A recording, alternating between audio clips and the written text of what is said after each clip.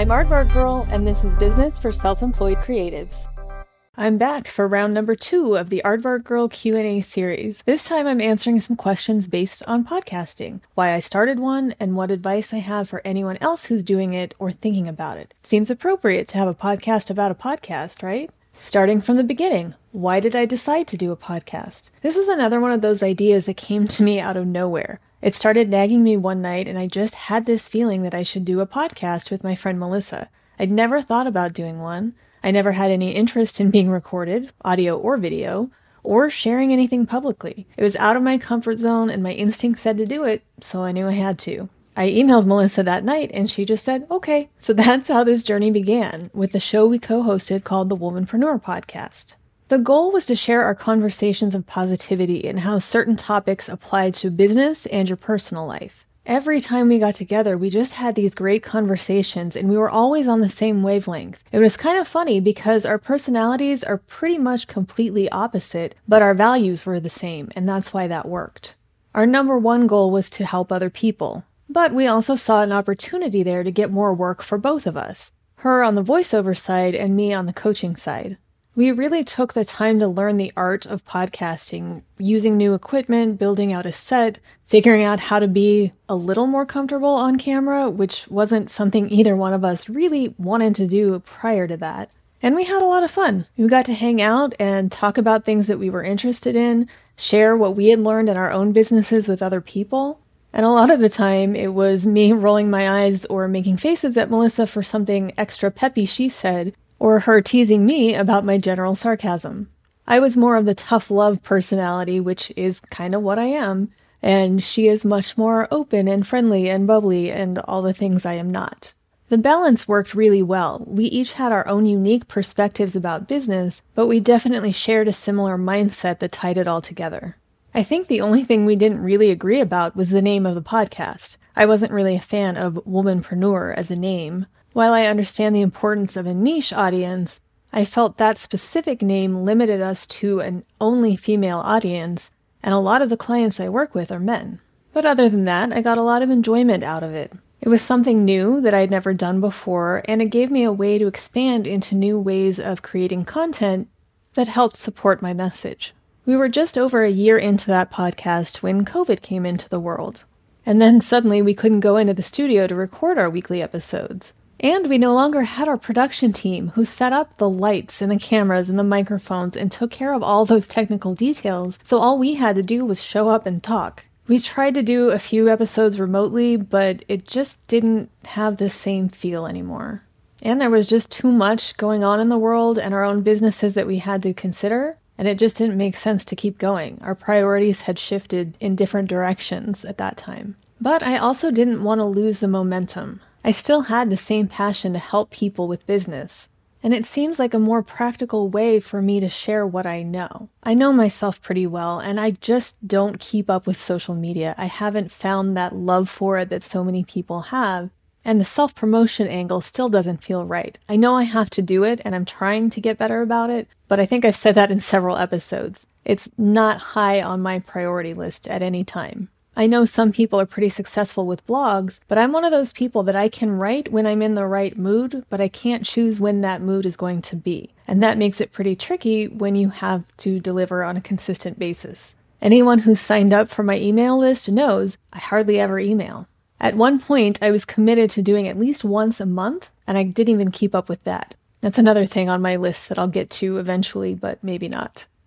And during that time when Melissa and I were making the decision to stop the Womanpreneur Podcast, it made me really evaluate what we had been doing. I knew what worked for me and what didn't. And the biggest issue I was having, aside from having to completely learn a lot of new technical details like audio mixing and editing video, neither of which I'm great at even to this day, but I did spend the early days of the pandemic doing my best to learn how to at least get by. But the biggest issue, really, was that I just don't have the bandwidth to manage 2 brands, and that was what I was trying to do. I had Aardvark Girl on one side and the Womanpreneur Podcast on the other, and while there was supposed to be some overlap there where one was feeding the other, it just didn't really turn out that way. And I think because the podcast involved somebody else, I was putting all of my time and energy and effort into the Womanpreneur podcast and completely neglecting Aardvark Girl. So I knew my next step had to be one and the same. I needed to realign my message with my own brand. So I started thinking about what is it that I really want to do and who is it that I really want to help. And while I don't want to limit that in any way, my key audience are self-employed creatives. Most of my clients and the people I work with regularly are exactly that.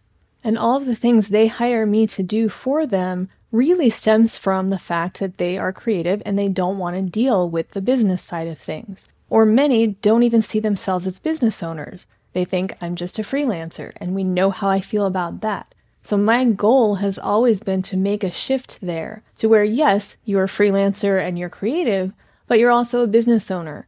Structure and details don't have to be so scary or annoying. The key is to understand why you need those things in your life and how being organized or having a better bookkeeping system or whatever that might be is actually a benefit to you that will allow you to spend more time doing the things you love to do. So that's why I'm here. And I did start out with a much better plan where each week I was going to have a video, the podcast, and a written blog to go along with everything so people could choose how to consume the content. Some people like to listen, some like to watch, and some like to read. So I figured, hey, I'll do it all. But what I realized is something I already knew. I don't like video. And a lot of that goes back to the thing that I always say not to do. Don't try to be perfect. And I'm not really trying to be perfect. I just want things to be better than what they are right now. And I've had issues coming up with the right backdrop or something that would work consistently, and also figuring out how to deliver on camera when I don't have somebody else to talk to. And that's been kind of a challenge because it's basically talking to myself, and that's not something I do regularly. If I write something out, it sounds like I'm reading it, because I am. And if I don't have it written out, I tend to ramble, and then there's no cohesiveness, which is something that's pretty important for an episode. And then I got hired to work on this show, and my free time suddenly disappeared. Something had to go, and the easy selection at that point was to let go of the video. I wanted to maintain consistency with this podcast, so I've continued to do that. I release one a week no matter what. But the video fell by the wayside. It was the most time-consuming, and I got the least amount of enjoyment from it, so I've had to put that on hold. When the show is over, I'll probably have more time, and then I can make myself get back to video. Moving on to part 2, what do I recommend for someone who wants to start a podcast? These thoughts are in no particular order, but I will start with the one I feel is the most obvious: be prepared to do the work. I think that applies to pretty much anything that you do, but in the case of a podcast, it really is quite a bit of work. If you're doing it on your own, or if you have a partner, or if you have a team you can outsource things to, no matter what your particular situation might be, make sure to be aware of the time commitment that you'll need to make and commit to it. Because another key part of podcasting, and this is advice that I've seen given in many podcast groups that's consistent, is be consistent. Meaning if you decide to release one episode per week, make sure that episode comes out every single week, ideally on the same day at the same time. This helps your audience know what to expect and when to expect it. And then once you have that figured out, I definitely recommend working ahead, making sure you have at least a few episodes produced and ready to publish ahead of time. You don't ever want to get stuck to where you're scrambling to get something finished or you just run out of time. There's too much stress to put on yourself, so make sure to always look ahead. I like to have at least 3 episodes ready to go at any time. I don't ever want to miss a week because I put it off for too long. It's important to me, so I make the time. Another important step in the very beginning is to know why you're doing the podcast. What do you hope to get from it? What is your format? Who is your audience? How do you want to structure each episode? Will you be interviewing other people, or are you going to talk by yourself? Chances are it will evolve along the way, but you never want to lose sight of the why, the reason why you're doing it. Most of us do it because we want to help in some way. Whether we want to share our expertise and experience, or we want to entertain, there's some reason why we want to do it. And it's important to make sure that's the guiding force. Meaning, unless your only purpose is to get a giant audience, don't worry so much about how many people are listening or downloading your podcast, especially in the beginning. I'm sure a lot of people want to be the next Joe Rogan, but it takes time to get there. A lot of us are starting without any kind of audience, or a relatively small one compared to that. If your goal is to help, all you need is one person. If you make a difference in one person's life or business or whatever it is that you're trying to do, that should be enough. It's very similar to the social media trap that people fall into, where they get hung up on the number of followers and they focus more on that than delivering quality content. And that's really important. You have to deliver good content if you want a podcast to work. That's the best way to build and maintain an audience. Keep giving them quality. And one way to help do that is to be authentic. Stay true to who you are and to why you're doing the podcast. Don't try to be somebody else. Don't try to shift your personality to be what you think other people want to hear. They don't want to hear that. They want to hear you. Your voice is unique to who you are, and that's what the right people will resonate with. Try your best to avoid the comparison trap. Don't say, well, this person has this uber successful podcast because she's like this, so I should be like this too. Well, she's already like that. She already has her audience. Your audience needs to like you for who you are. And that goes back to not trying to be perfect also, because people these days really resonate with authenticity. They want to know who you are and what you're going through also. So you don't have to try to paint the perfect picture of the perfect life for anybody. If you make a mistake and you learn something from that, and then your audience might be able to learn from it too, that's a benefit to everyone. They're not going to judge you for messing up. We're all human. We all do it. So I think keeping that in mind is really important when you're doing something like a podcast. Now, when it comes to technology, that's another piece of the puzzle. There is a fair amount of tech involved in doing a podcast. So again, you want to be clear about what your responsibility is going to be. If you're going to do it completely alone, there's a lot to know. And if you're going to work with somebody else, whether that's a co-host or a producer or an editing team, communication, like with everything else, is really important. If you're working with a co-host, you need to make sure that the responsibilities are divided and you both are on the same page about who's doing what ahead of time. Treat it like any business partnership, because chances are if one person starts pulling the weight more than the other, it's not going to end very well. You have to be able to talk about these things so it doesn't get in the way of everything else, including the fun of sharing the experience. When it comes to equipment, I would say to invest in that up front, but it really depends on your level of commitment to making it work. A lot of podcasts start and then stop within a month to 3 months. And I'm sure that's for a lot of different reasons, but I think a big one is that people really underestimate how much time and effort it actually takes to do it. And for most of us, it costs money. We don't make any money from it up front. Unless you start off with a sponsor or advertising or other things that you're doing, it can be a costly endeavor. There are a few things to consider. Number one, are you going to do audio only or do you need a video component? Video adds quite a bit to everything. But it's a nice feature to have. Even if you don't use the video all the time, at least you have it there and you can create other sources of content from that. You'll notice that when I do my interview episodes, if the guest is willing to be on camera, I record the entire conversation, but I don't post it. I started doing that in the beginning, but I realized that most of us don't have the attention span to watch a video that long.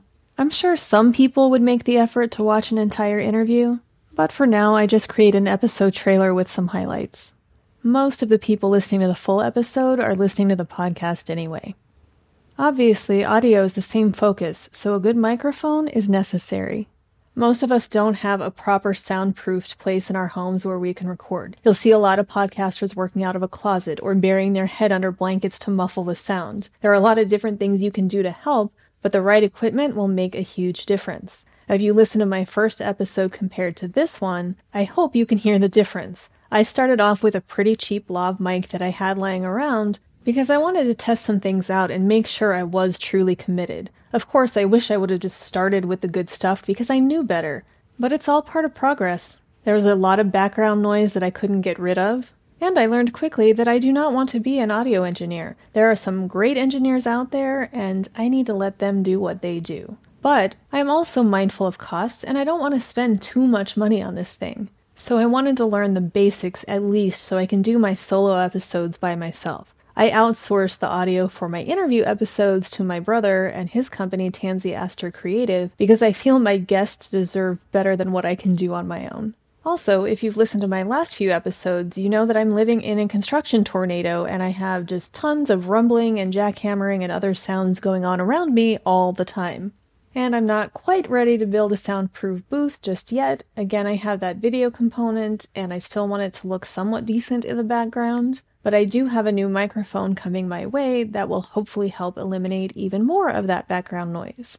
So I think the microphone is the most important because we're talking about audio quality for something that is audio only, and that's what people are listening to. I know I've tuned into some podcasts where it's just horrific and I can't listen to it no matter how good the content is because it sounds so bad. Also, depending on what kind of microphone you get, you might also need extra gear. You might need an audio interface. You might need a preamp. You might need some extra cables. These things can add up, but remember you're making an investment that will last you a long time if you stay consistent with the podcast. You also want to choose software to use. There are a lot of free options out there, so it's a matter of personal preference and what's going to work best for you and whatever computer you're using. I am completely Mac-based, so that affects my decisions. Right now I'm using Twisted Wave for my VO, and I use Adobe Premiere for my editing. I also invested in iZotope RX7, which gives me some basic tools for audio cleanup. I've seen a lot of different software options recommended by other podcasters for different things. For recording, for mixing, for all of that. So do some research and find one that you're comfortable using regularly.